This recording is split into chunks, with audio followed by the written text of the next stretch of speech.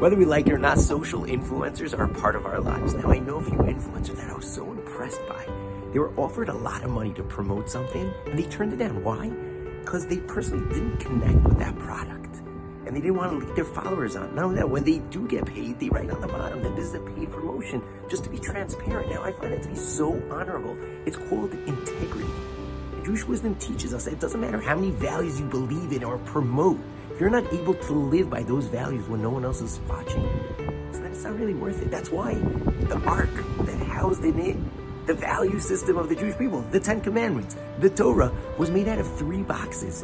An outer box made out of gold, but an inner box that no one could see, also made out of gold, representing integrity.